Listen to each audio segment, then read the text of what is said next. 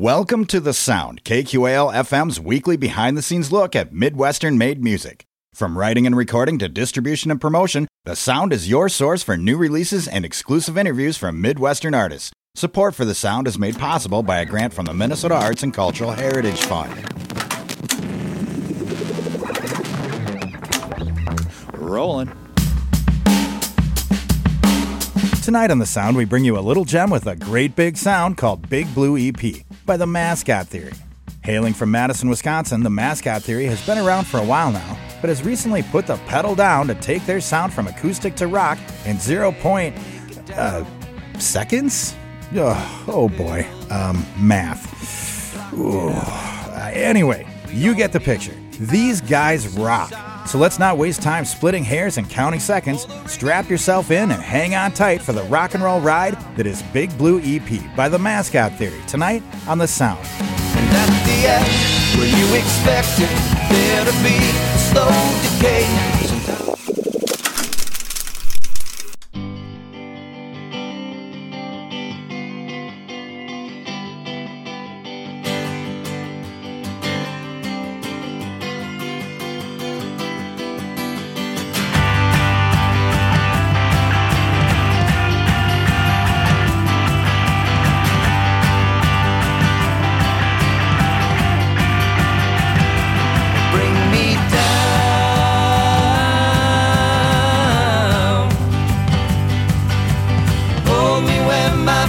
Don't touch the ground. Bring me down.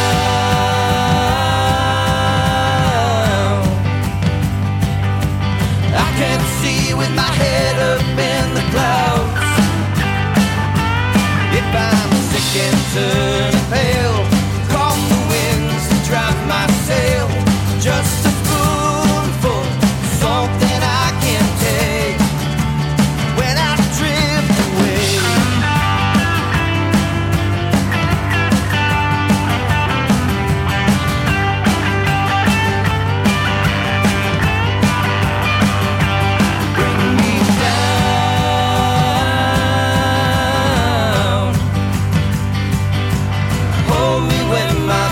Don't touch the ground. Bring me down.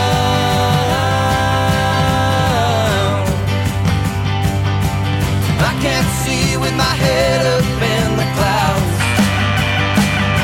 I might get stuck inside a car, travel far from where you are. Just a phone call, something I can take when I drift away.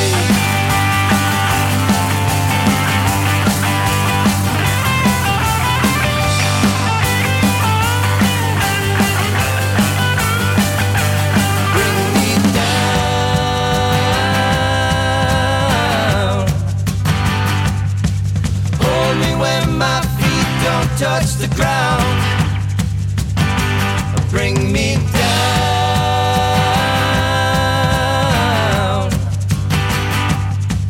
I can't see with my head up in the clouds.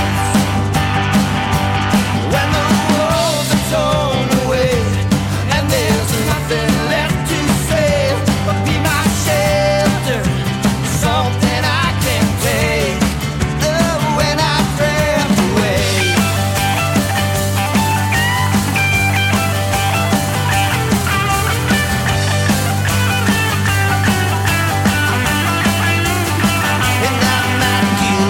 Along the way, I might die before I wake. Be my anchor, something I can take. I might get lost along the way, and I might die before I wake. Be my anchor, something I can take. Yeah, when I drift away.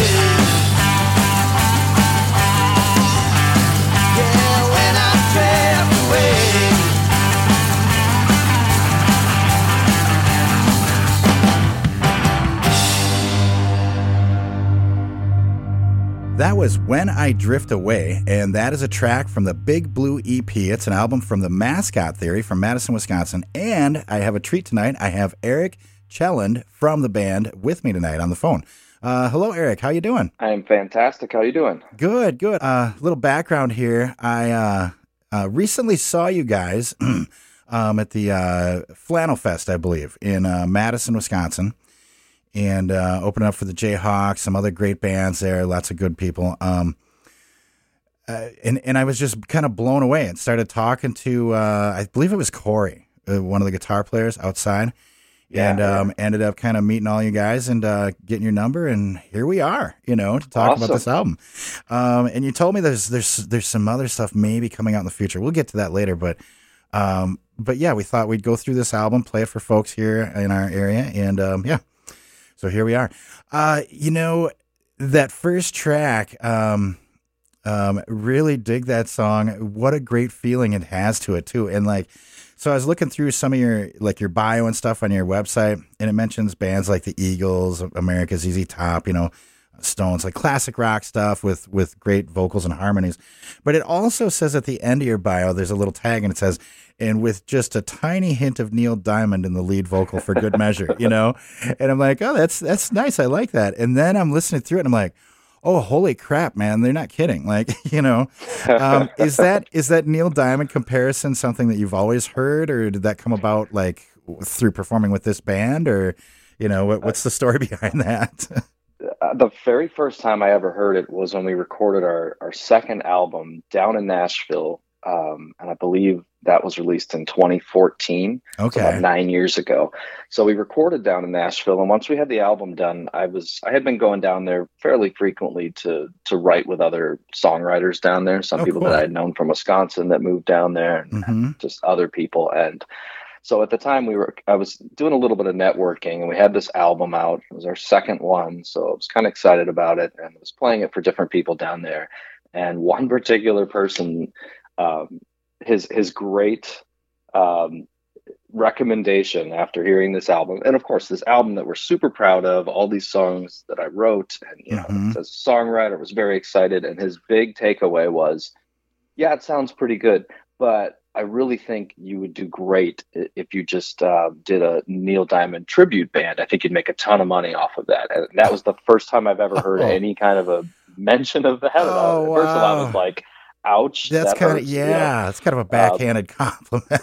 Exactly. So it was kind of a running joke for the longest time. And then every now and then someone will mention something, and I've literally never thought of it in my life until that gentleman said that. And then it just kind of comes up as this joke, and it keeps happening. And kind of fast forward to now with this Big Blue EP, and we've got, you mentioned, we've got more songs that are coming, all from this session that we recorded down in Texas. As we were leaning into this batch of songs and in the writing process and in the demoing, our own demo process, we realized that a lot of these songs just sort of had this classic rock flair to each of the songs kind of picked. And that's kind of, we mentioned all those different artists. There's one that's kind of ZZ Top. There's one that's a little this, a little that. And so that classic idea of some of these artists kind of popped up, and that's what we ended up kind of tossing into that bio, and that tiny little Neil Diamond thing in there just for kicks. Well, that's the funny thing is, because I read it first also and then heard it. You know what I mean? Because after seeing you guys, that didn't occur to me. But then when I read it, I listened differently, I think, so it's kind of funny. Yeah. So you guys have been kicking around here in Wisconsin for quite some time, about a decade or more. Can you take me back to the beginning of the band? How did the Mascot Theory get its start? So the bass player in the band, Nick Fry, he and I have been in bands together for over 2 decades. Okay. Pretty much now. And starting back just out of college, we knew each other in college. We were both in different bands. And so once we got out of college at UW-Platteville, we both just happened to move to Madison right after that. And then we decided to start a band. We played in that band. It was a bar band. We always had originals, but we also did a lot of covers too, to satisfy the bar band crowds. But after doing that for about 5 or 6 years, it was getting pretty evident that the bar scene wasn't really something that we were going to be able to do with full-time jobs anymore. And and also I think I had my first child at that point, so it was really hard to come home at bar time and actually have to be dad then, right? Yeah, the kid, exactly. Yeah, totally. So not too long after that, and a few years of going back and forth to Nashville with friends and stuff and doing some writing, it was the point where we're like, okay, we're not doing this anymore. Like, I need to play in coffee houses and wineries where I can get home by 10 o'clock. Right. so my bass player and he had another band that he had started playing in with our current Mascot Theory drummer as well. Mm-hmm. So they had a band, and then we just I started doing this coffee house thing with a friend of mine from college, and just to play in Verona a little bit, and wrote some songs, did some random covers and stuff. But again, leaving by 10 o'clock, home by 10. Right. And one time my partner wasn't able to show up to one of these shows. So I called up my buddy Nick and said, hey, do you want to bring your band up? At that time, they were doing a bunch of covers that I knew. And they knew some of the stuff I was doing. And so he brought his band up, and we all played acoustic, and realized very quickly, like, oh, we could all harmonize together. It was a real folky sound, definitely leaning more into that Lumineers, Mumford & Sons kind of folk explosion that happened around that time. So we started doing that. And then, accidentally I grabbed a name off of a list of future band names, and we wanted to have something to put on the poster. So I grabbed the Mascot Theory, and we kind of kept that for the moment. And then eventually we sort of morphed into this actual band where I started writing some songs, and I said to the guys, I think that we have something here, and then the harmonies and stuff. And I have this batch of songs. If you're interested in making this kind of a real band, at least for an album, I love recording, writing. So I always have one foot in the next record. Nice. So I was just like, you guys interested? Let's do it. And so we did. So we made an album with a good friend of ours, very DIY, recorded all over the state in random places and farmhouses and just wherever we could find a space. Nice. And released it. And then that was kind of the start. And then over that little period of time, we had actually learned how to play as a full electric band, meaning full drum kit and actual bass guitar, like stuff like that we hadn't been doing in the acoustic side of things. We still had our drummer's amazing on a cajon drum. So it was always high energy, even on the acoustic shows. But yeah, that was something early on. It just seemed like it was a really cool thing. And that's how it started. Wow. And 12 years later. Yeah. Amazing, huh? I love it. What a trip. Well, let's play some more songs for folks, and then we'll talk some more. I want to get into this writing and recording stuff too. You guys got a great story here, I think. I'm here talking to Eric Chellan. He's the vocalist and guitar player for the Mascot Theory. And here's another tune off the record. The album we're going through is the Big Blue EP, and this is The Wrong Side. And you're listening to it on The Sound right here on 89.5 KQAL.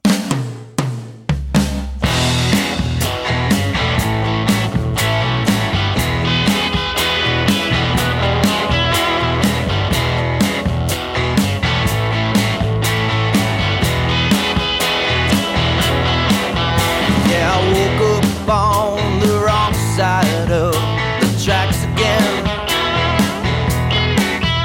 and I mixed up all my signals, somehow lost a friend. Now I'm learning how to make a smile again, as I try to find my place here on the wrong side. Yeah, the wrong side. On the wrong side. Yeah, the wrong side. Now I do admit I could have acted differently, but I couldn't stop that truth from flowing out of me. Maybe next time I should shut my eyes and dream, so I can face the brand new sunrise. On the wrong side. Yeah, the wrong side. On the wrong side. Yeah, the wrong side.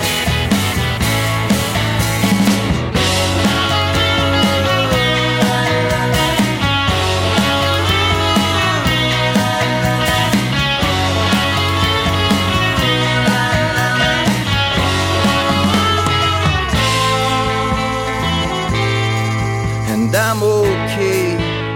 I'm feeling pretty good today. As I try to find my place here on the wrong side. Yeah, the wrong side. On the wrong side. Yeah, the wrong side. Oh, and all the folks that care for me tell me it's okay to be on the wrong side. Yeah, the wrong side. On the wrong side. Yeah, the wrong side.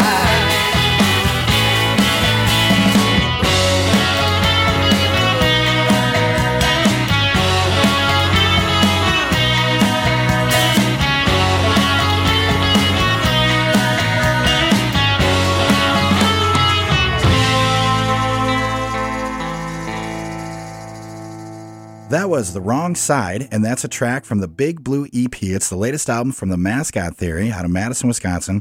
And I have Eric from the Mascot Theory on the phone with me. Eric, so that song kind of touches on that kind of feeling of like not belonging, you know, the wrong side, like the wrong side of the tracks. Like, you know, where'd the inspiration come from that? For that? Is that like a true story, something you've dealt with, or, you know, what's the story behind it? With most of how I write, lyrically speaking, it's a lot of, there might be some specific things behind it, stories and everything, but I try to generalize as much as I can so other people can kind of put their head into it a little bit. Yeah.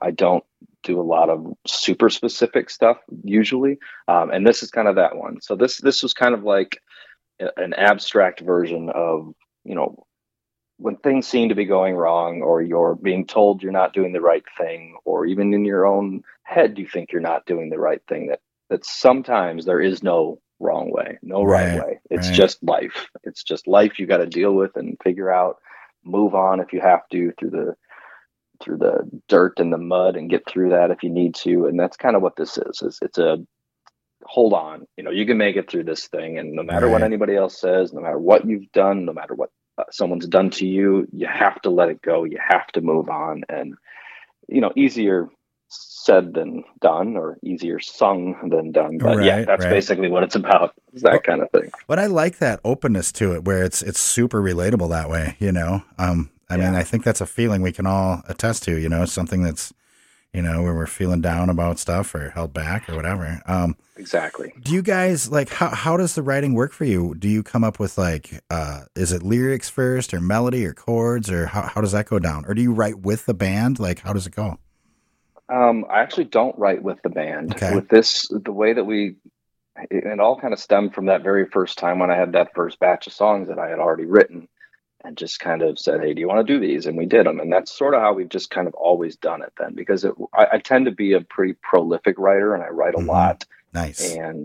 But I also like different styles, which is why even through the Big Blue EP and on all the songs that will come after that, it's kind of eclectic. It's a mix. So even when we say, you know, classic rock influences, well, that's the most generic you can possibly say. Right. You know, there's so many different styles in rock and roll, or R&B, or folk, you know, folk rock. So it's hard to like put a label on it. But I think that's the big thing, is it's just, when I write, I don't really have constraints, and I'm blessed to have band members that trust me and want to give them a shot. Totally. And so I write the lyrics, I write the words, I write the music, and I write everything. And more recently, I've made my own demos at home.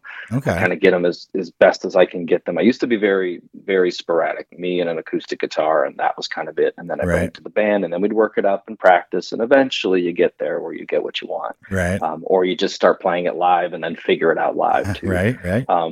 But as we've all gotten busier, and especially going through, you know, the pandemic and everything, where everybody was stuck at home, I was doing a lot more things from home and writing from home on my own, and learning more about the demo process, and how to put drums in and bass, and actually lay down everything that I could possibly think of on my own versions of the demos so that it would give a blueprint for the other guys. And they actually dug that. Some people would probably be like, no, I don't want my parts written for me. And believe me, my parts are not anywhere close to what theirs are going to end up being, but it's a blueprint. Right. It's a mediocre blueprint. Yeah.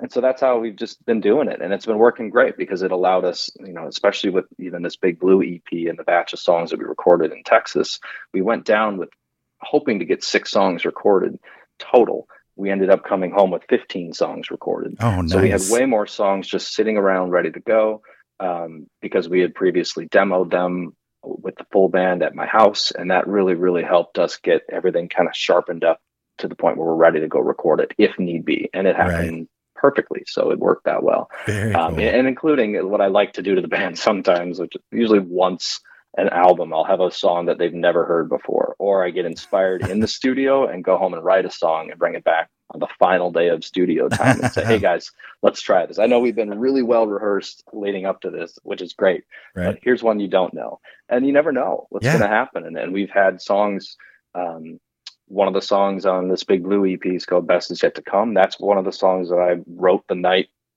after we had a session, and I brought it to the band, and we had a little bit of time the next day and we recorded it.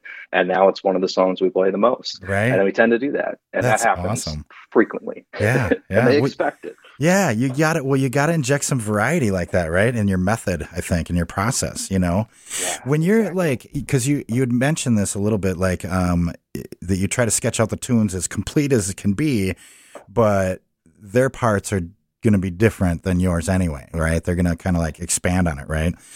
Does that ever change the structure of the song too, in happy accident ways, or?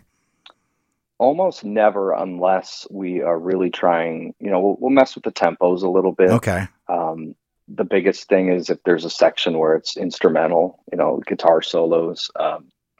The next song that you're going to play, I'm thinking is probably Lavender Blues. Yeah. And that particular song has a pretty large instrumental section and a lot of different parts for the guitar stuff. I am not a guitar whiz at all. My guitar player, Corey, is one of the best guitar players in the state, I would say. Super fun to watch, too. He's so fun. And he's so talented with that rock style and blues. And he's just so good that particular song was I'm not mocking any of that up in my stuff. It's just here's a section, you're going to play some cool stuff. Right. And then he and I worked on it in our demoing process with the band, and we would sit down together, and, he's really great at soloing, but I'm also really good at, finding melodies inside, and licks and riffs inside of, obviously from a lyrical standpoint, a music or a vocal standpoint, but also when it comes to these, guitar playing. I have my favorite guitar player, easily hands down, is David Gilmour of Pink Floyd. Cool. And the reason is because those solos, you can sing them if you've heard them enough times. You know them. It's impressive. It's maybe not as impressive as a super fast, amazing picker or a Hendrix or something with that much power. His stuff is purposeful. It's melodic, and to me, it's another voice. And so that's what we were kind of working on, was how can I help this guitar player who's got way more talent in his little pinky than I have guitar playing wise in my entire body, and how do we work together? And it was perfect. And Lavender Blues was a perfect example of that, because we were able to pick out different chunks. It was this is a pretty long solo section, so how can we have movements through the whole thing, but not just movements of look how fast I can play. It's what kind of riffs are we doing? What can we tie back into maybe a lyric or something else? And that collaboration between the two of us really shined on this entire batch of songs that we did. Very cool. Yeah. And that tune in particular, man, really stood out to me live too, because it's exactly what you just said. The guitar things that are happening in that song. The song reminds me, it's very kind of cinematic almost, it's setting the scene, and it's not all blazing fast stuff. Some of it is just super cool melodies, super cool notes placed in the right parts, and, just really, really makes for a great live show. Really shows off the way you guys click together and everything, I think too. You touched a little bit on going down to Texas to record. I want to talk about that, but let's go ahead and play Lavender Blues for folks so they can hear what we're saying, hear what we're talking about here. And then we'll talk about how this all went down. I'm here talking to Eric Chellin, and he's from the band Mascot Theory from Madison, Wisconsin. Their latest EP is called Big Blue EP, and we're playing through that right now. This tune is called Lavender Blues, and you're hearing it on the sound on 89.5 KQAL.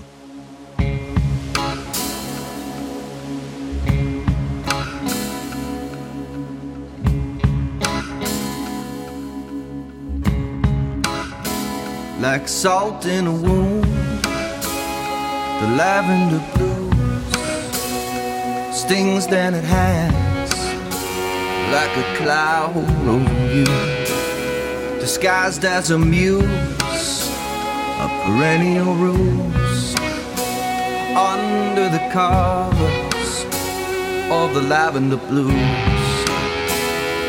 Lavender blues, lavender blues.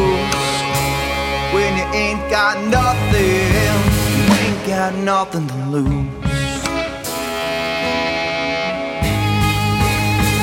Get a place by the ocean, a room with a view.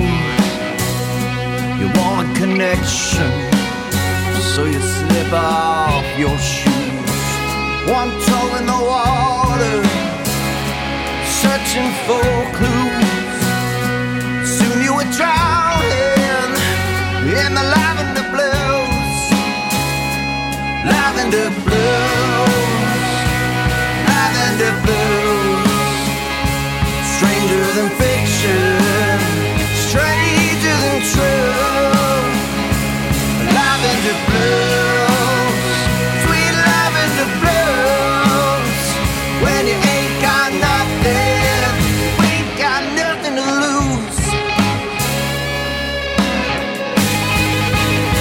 You got teeth like a python, bite marks with a bruise, wrapped all around you. You tighten the screw as you fade into nothing, awake but confused. No, you're not dreaming, it's just a lavender blues. Lavender blues, lavender blues. Stranger than fiction, stranger than true. Lavender blues, sweet lavender blues. When you ain't got nothing, you ain't got nothing to lose.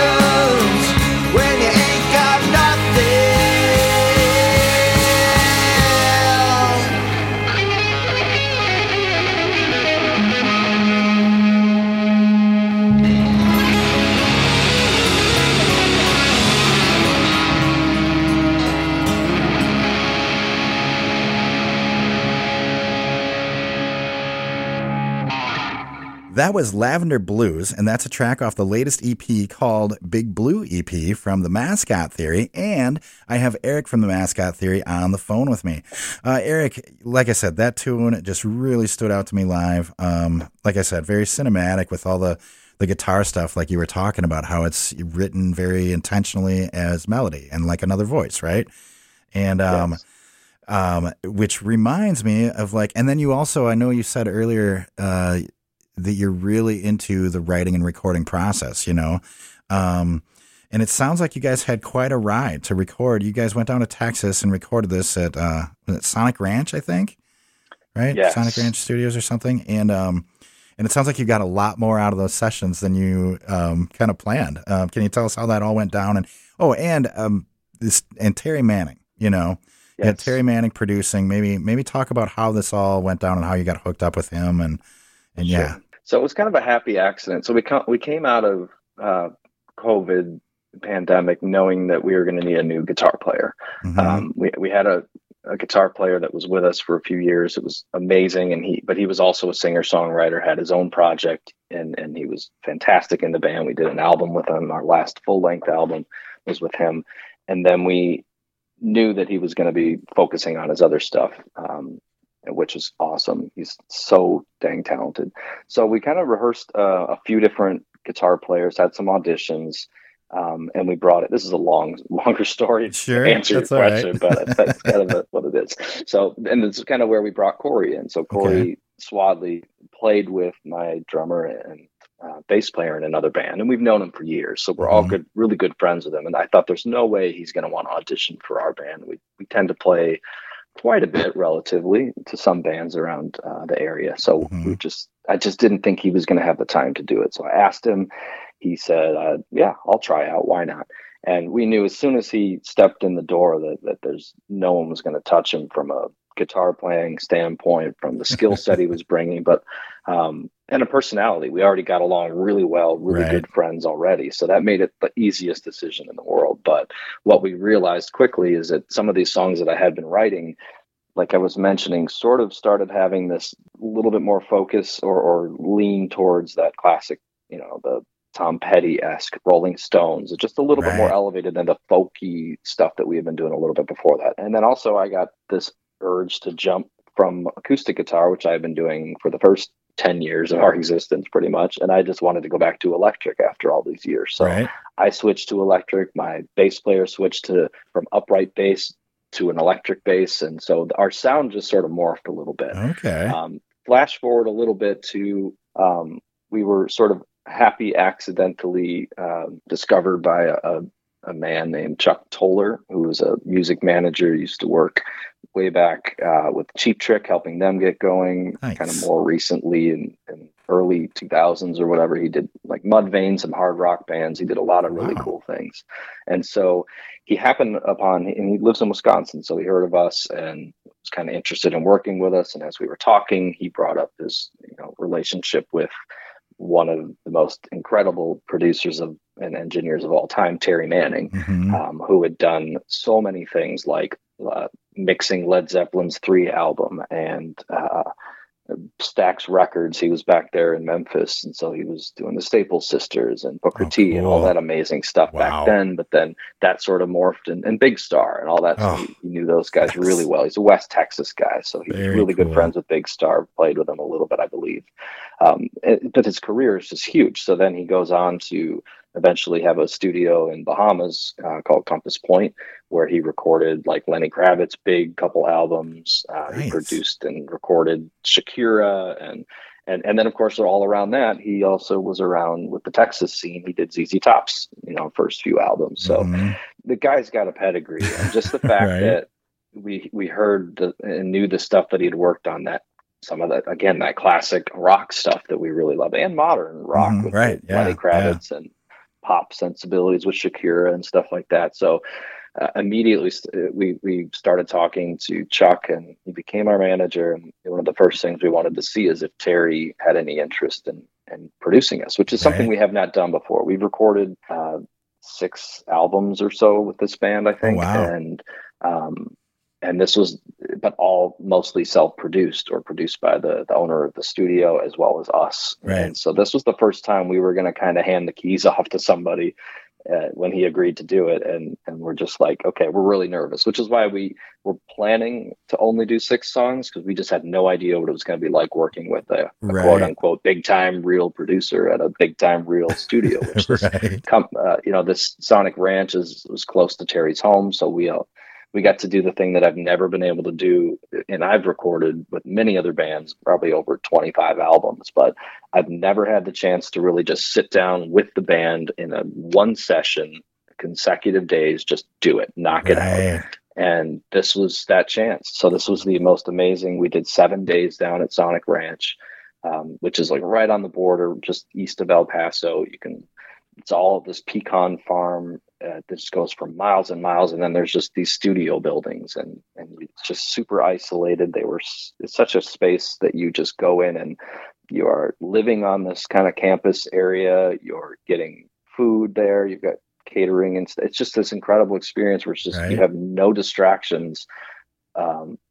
You just do your thing. We do, as a business, we just wake up at a certain time, we do our breakfast, we do this. And I do, granted, a lot of bands I'm sure are not that structured, but that's how we work. And so it was flawless for us to go down there, which is why then 6 songs was the plan, but we realized really quickly that we were going to need more songs.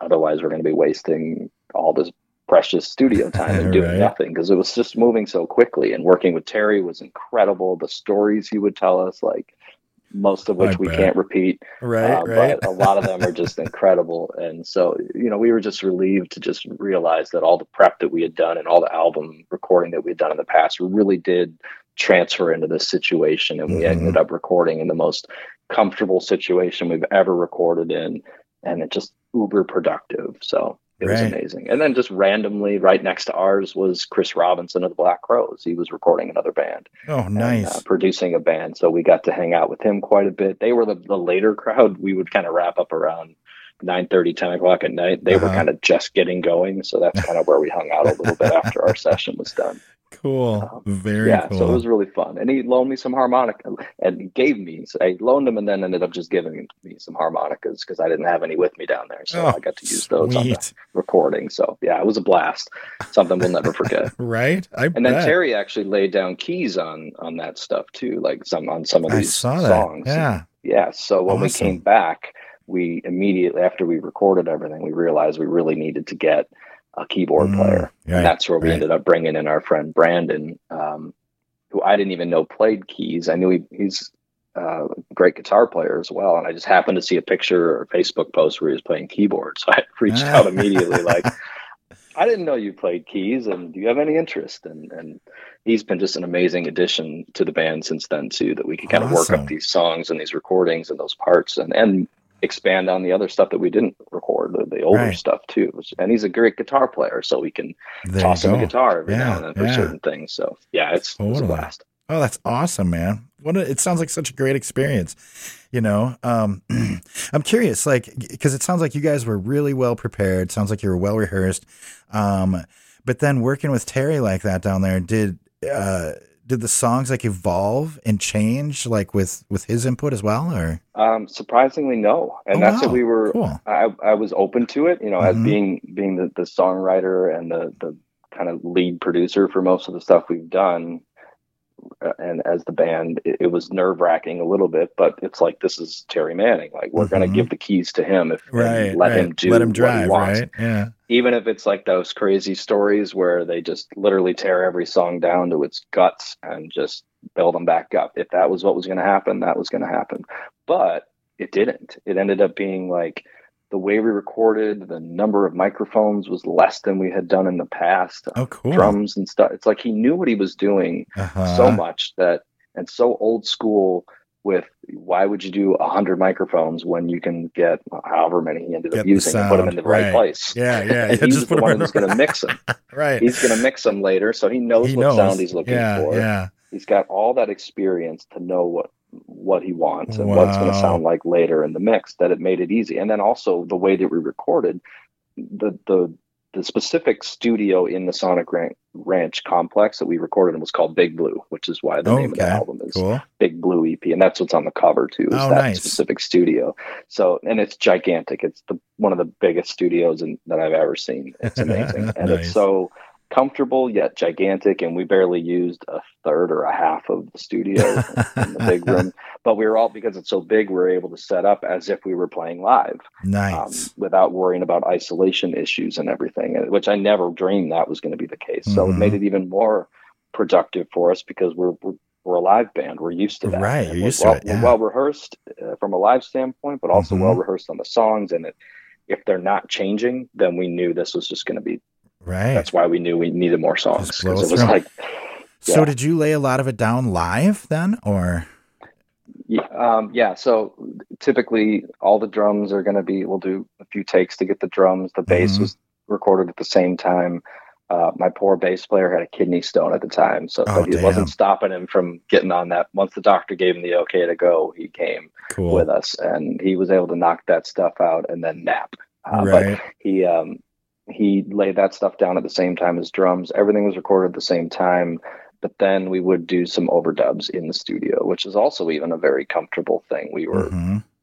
right next to the mixing board, right next to Terry, and we kind of had the amp cranked so loud you don't even want to be in that giant room with how loud these amps were. So we didn't have to be in the room with it. We just kind of got to sit next to him and work through them. And it was just a few takes, or 1, 2, 3 takes of most of this stuff, and we overdubbed it. And then the only time I ever put on headphones, which was crazy because that's normally what you got to do, was when I had to do acoustic or vocals, when you really don't want that bleed. When you're in the room with the mic, right? Yeah. So even when we recorded live, or in the drum part of it, none of us had headphones on, which is crazy. So it was literally like a live show. Very cool. It was amazing. Very cool. But we didn't break the songs down. They didn't get torn down. They just he liked what we had. He liked exactly because they're very well thought out as how we do these things, and we test them live, so we see how they're going. That doesn't mean there's one certain way to do it, but we were prepared for him to just tear them all apart and build them back up, and it didn't happen. So didn't need to. It was perfect. It was so good. Yeah. Very cool. Very cool. Well, let's hear some more. Let's play another tune. And I'm here talking to Eric Chelland. He's the singer-songwriter from the Mascot Theory out of Madison, Wisconsin. Their latest EP is called Big Blue EP. And here's the next track. It's called Fast Car Getaway. And you're listening to it on The Sound on 89.5 KQAL.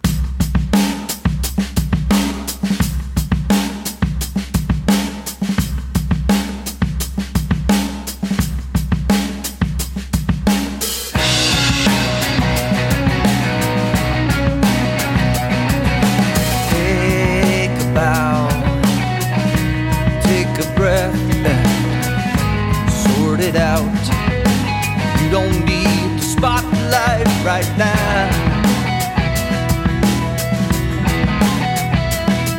and take it down, take the pill, block it out. We all need the absence of sound for the ringing in our ears to settle down. And at the end, where you expected there to be a slow decay, sometimes the story gets an ending with a fast car getaway. Take a bow, take one last look around. Take a bow, take one last look around.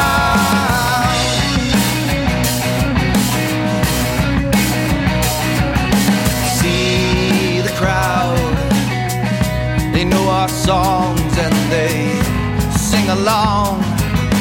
Scatter words like pennies on the ground. But a day will come when they'll sing all the words to someone else's songs.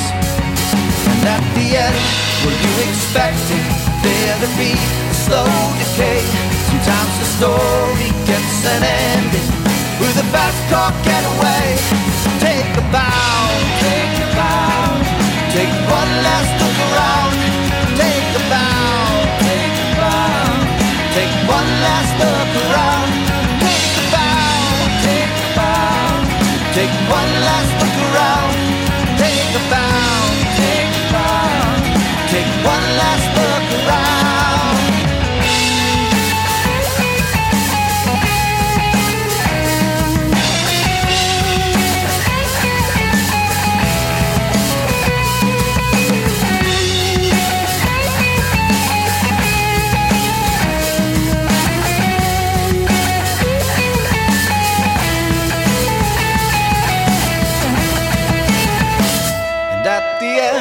Were you expecting there to be a slow decay? Walking straight into a bright light as the final music fades. Take a bow, take a bow, take one last look around. Take a bow, take a bow, take one last look around. Take a bow, take a bow, take one last look around.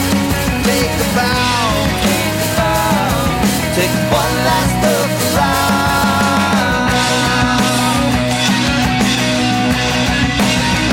That was Fast Car Getaway, and that's a track from the latest album from the Mascot Theory called Big Blue EP.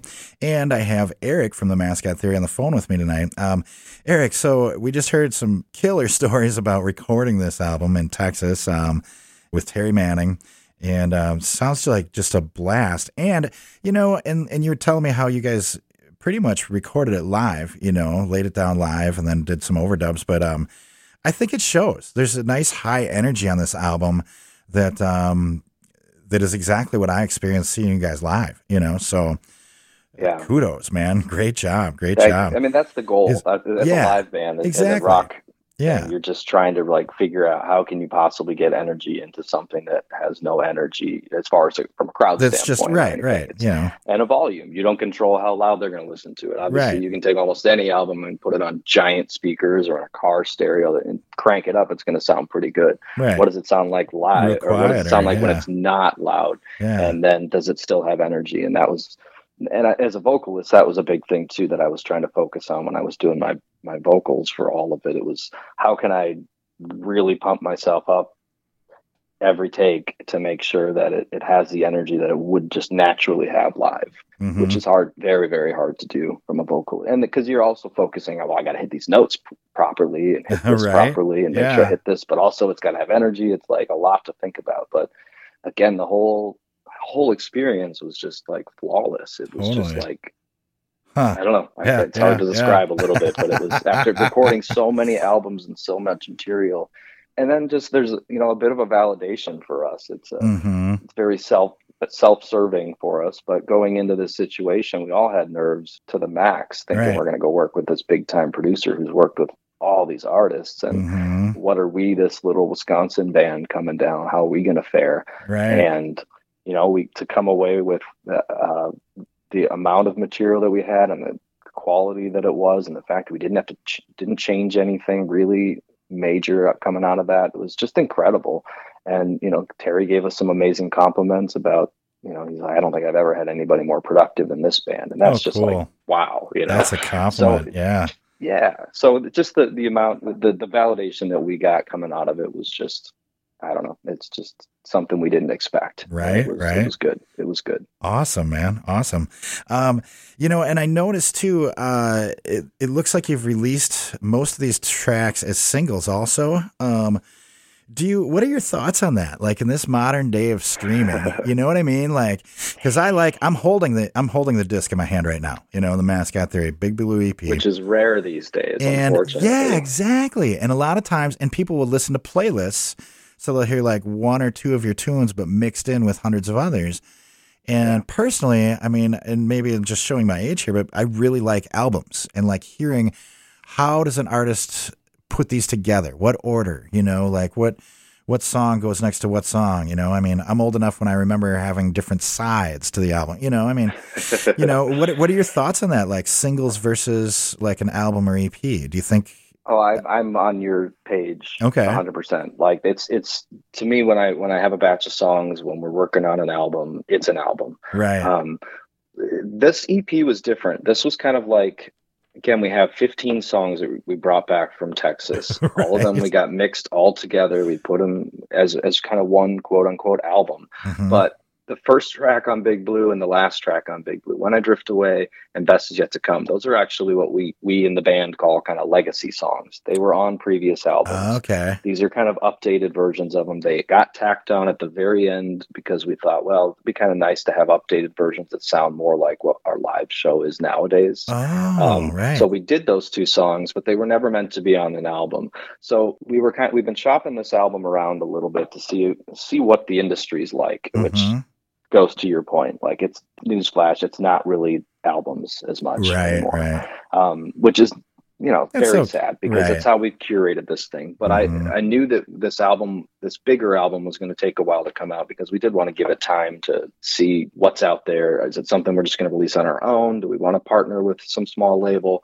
But in the meantime, I knew that we wanted to get some songs back up. We had removed all of our old catalog from Spotify, from the internet for now, because we really wanted to focus on this new sound and make sure that this was the thing that was the focus. Right. But we didn't have anything online for a minute. So I'm like, we got to get something out. So so I was able to talk some people, including Terry, who is also very much like album.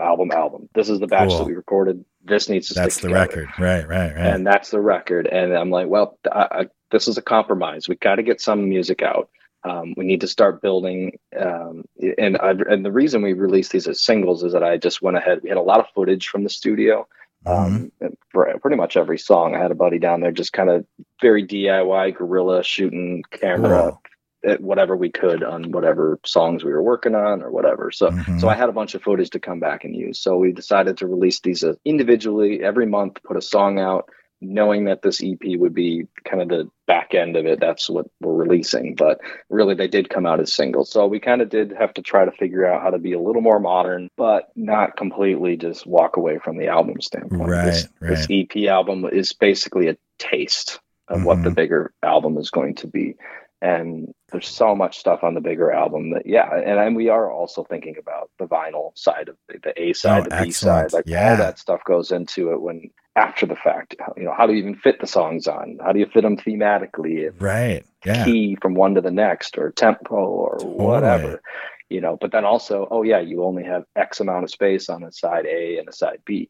Technically, because of all these songs we recorded, this probably should be a double album. But we are not rich, so we are definitely not going to be able to make a double vinyl album for this one. But there's some songs we may end up cutting off of it and just make them exclusive on the CD or on the streaming and stuff. But so we're figuring all that stuff out, which is fun too. 100%, like you said. Like, I am so much about albums. I'm so much about, especially with this one, because we did record it in this unique way that we've never done before, in a very weird situation that we never in our dreams thought we'd be able to do. And we did it, and now it's a collection that definitely deserves to stay together and be a thing. So, and we'll see. Well, I'm sure we'll release singles leading up to the release of the album, because that's the industry. You have to do that. And that's hype and keep it going. It's good marketing, and as long as you're going to release the album later, I'm cool with that. Always, always should be on an album. Right. Yes. Right. Well, let's. We got to play a couple more tunes here, so let's get into that. I'm here talking to Eric Chelland. He's from the Mascot Theory, and their latest EP is called Big Blue EP. So we're playing through that for you. This is the 5th track on it. It's called I Need You, and you're listening to it on the Sound on 89.5 KQAL.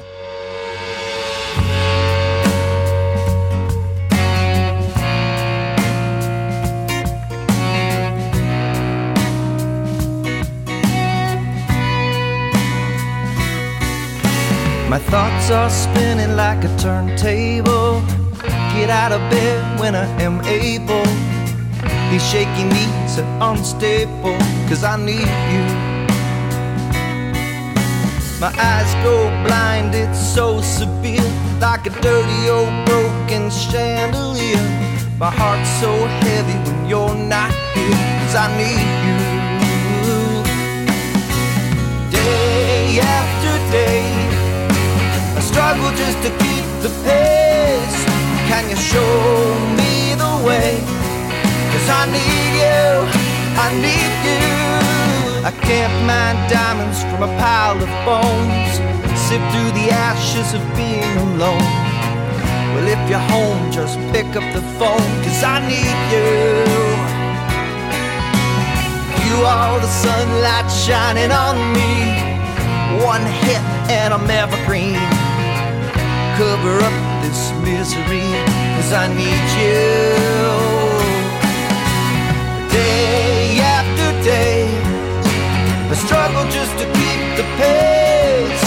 Can you show me the way? 'Cause I need you, I need you.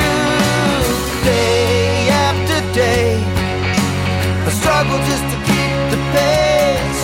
Can you show me the away. 'Cause I need you, I need you.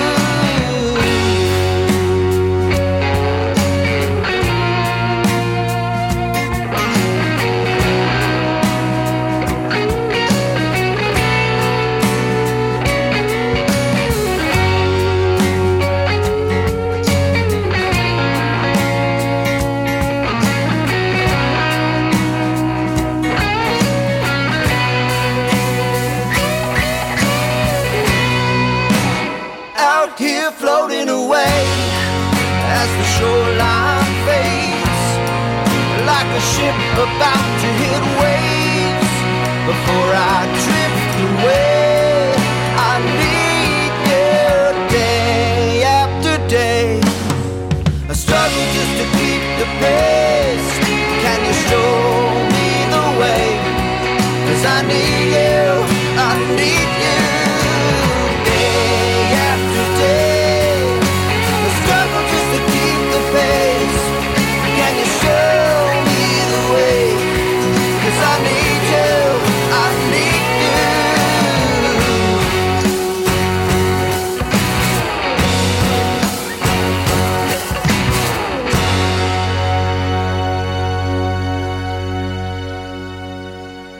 That was I Need You, and that's a track from the Big Blue EP, which is the latest from the Mascot Theory. And I'm talking to Eric from the Mascot Theory right now on the phone. Eric, so, we've talked a lot about how you create this stuff, writing, recording, things like that, rehearsing, the people you've worked with. What about like what you take in? What inspires you? Like what's in your player right now, or what's something you've been into lately, Oof. That is tough. I have this thing, because other people use the words, I'll use it too. I think I am prolific in that I write. I can write a lot if I need to, or want to, or have the time to. And so the pandemic helped a lot in ways of having a lot of free time all of a sudden. So there was a bunch of songs that were written then. But I find that if I listen to a lot of music, I immediately need to run to my guitar, and because I get inspired and want to write. So nice. I try not to listen to too much music, but that's the goal, but it never works, so a lot of times I just have to ignore these little nuggets that pop in my head or ideas, because I'm like, no, I'm just trying to enjoy this Pink Floyd album. I'm just for what it is. But my favorite band easily is the Beatles, and that's what inspired me to want to do stuff. That's a pretty generic answer for most folks, I suppose. Beatles, Stones. Nothing wrong with Beatles and Stones, man. Yeah. That anthology came out at the perfect time when, my parents were able to experience it again, the Beatles revolution again. Yep. And I was experiencing it really for the first time, even though I'd heard a lot of those songs on the oldies stations. I didn't get the inspiration to want to even pick up a guitar or start writing songs until high school, when that kind of came out. So that's always on my playlist of things to listen to. And then I really got into Pink Floyd. And again, the guitar playing of Gilmour was just amazing. Right. And then, I guess if you want to say modern, which is not really modern anymore, but Wilco is probably my favorite, easily modern-ish band. Cool. Not really modern anymore, but 90s, 2000s. But they're still kicking. They're still creating albums, which is awesome. So them, I love Radiohead. I love a lot of stuff. War on Drugs. Right on. You got to have variety too, right? So for sure. And like I said, when I write, I don't try to pigeontail what I'm writing. I really am just like, let it go where it goes. And, it's going to have a voice on it, whether it sounds like Neil Diamond or not, that's questionable, but it's going to have that voice on it always. So that's always going to tie these songs together. My voice will tie it together. Tie it together. Better for worse, that's what it's going to be. So, but if it's a very different, all these songs, even on this Big Blue EP, from one to the next, they're pretty different, I think. And so it's the type of thing where I'm going to let inspiration come wherever it comes from, let the song go where it needs to go in my demoing process. And then always what happens, it'll get to the full band. When we go to demo it, it'll just get faster.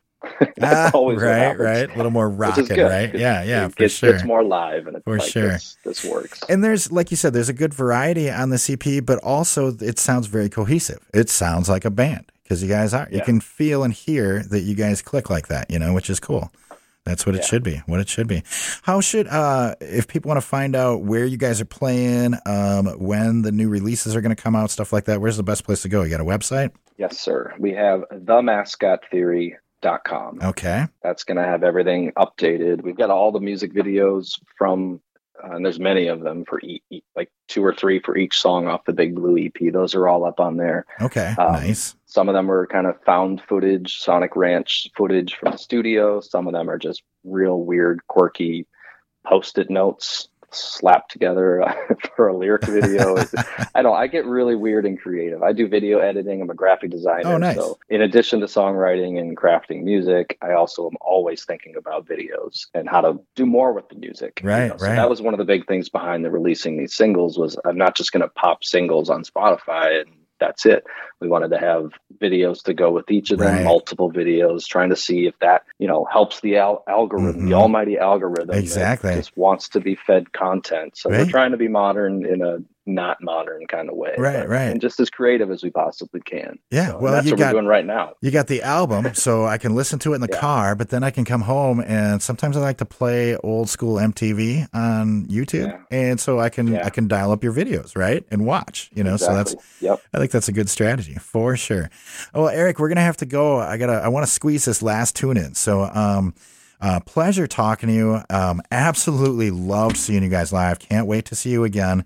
And I scratched down here in my notes vinyl and underlined it. I can't wait till you guys come out with, I can't wait to hear the rest of the stuff you guys did down in the studio there. And I can't wait to get my hands on some vinyl of it. So yeah, thank you so much, man. Really appreciate it. Yeah, we'll do this again when we get that big album out too. Yes. Hopefully it'll be in, I think it's going to be sometime in the spring is my hope. Okay. So we'll chat again when that comes out. Spring of 24. Awesome. That's the hope. Knock on wood. Awesome. Knock on wood for sure, man. Well. For sure. Yes. Well, between now and then, I'm going to be watching out for shows, and I'm sure I will see you around. So, excellent. Appreciate it. TheMascotTheory.com for more shows, folks. So go check them out. Thanks a lot, Eric. This last tune is called Best Is Yet to Come. It's from the Mascot Theory's latest EP called Big Blue EP, and you're listening to it on Sound on 89.5 KQAL.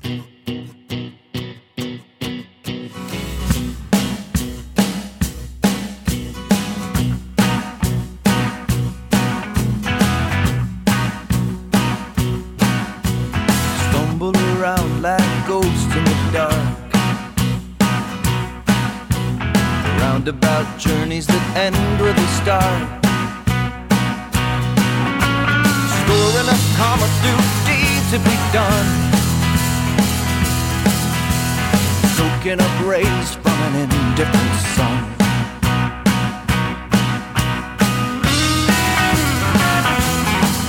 Now the planets don't care if we win or we lose.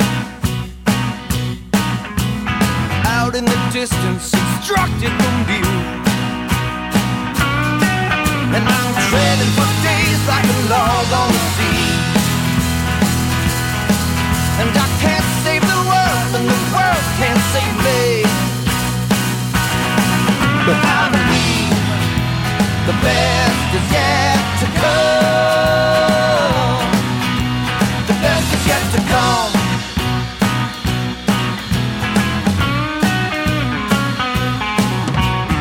Trying to find the philosopher's stone. But the more I create, well, the less I control. Perpetual light of diamonds and dust, like a shiny new metal that reflects then it rusts. But I believe the best is yet to come. The best is yet to come. Oh, and I believe the best is yet to come. The best is yet to come. Watching the shoreline confused and amazed. Amazed, amazed, amazed. The pebbles are setting their trap by the waves. The waves, the waves, the waves. Polished by sand, all shiny and new.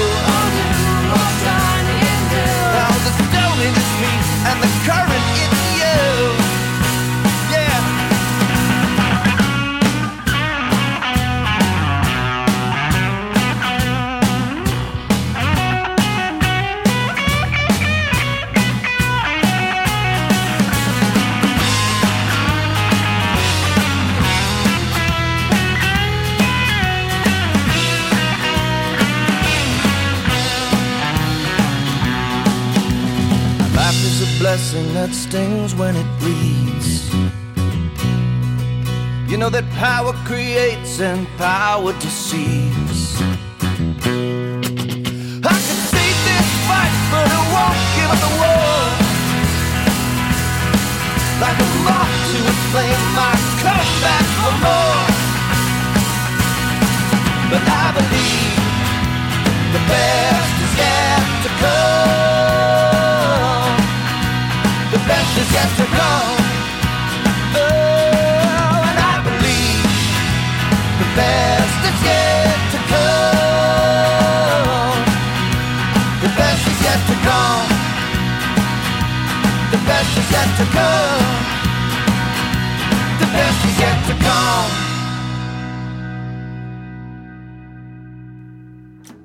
Thanks again to the Mascot Theory's Eric Chelland for joining us tonight on The Sound. To hear more from the Mascot Theory, check them out at themascottheory.com. For more deep dives into local and regional albums, tune into The Sound every Wednesday night at 6, right here on 89.5 KQAL. You can also listen to past episodes of The Sound on your favorite streaming services. Find links at kqal.org. I'm Bill Stoneberg, and we've been hanging out, rocking out to the Mascot Theory's latest release, Big Blue EP, on The Sound. Thanks for listening to The Sound. The Sound is produced by KQAL FM on the campus of Winona State University. Visit us online at kqal.org.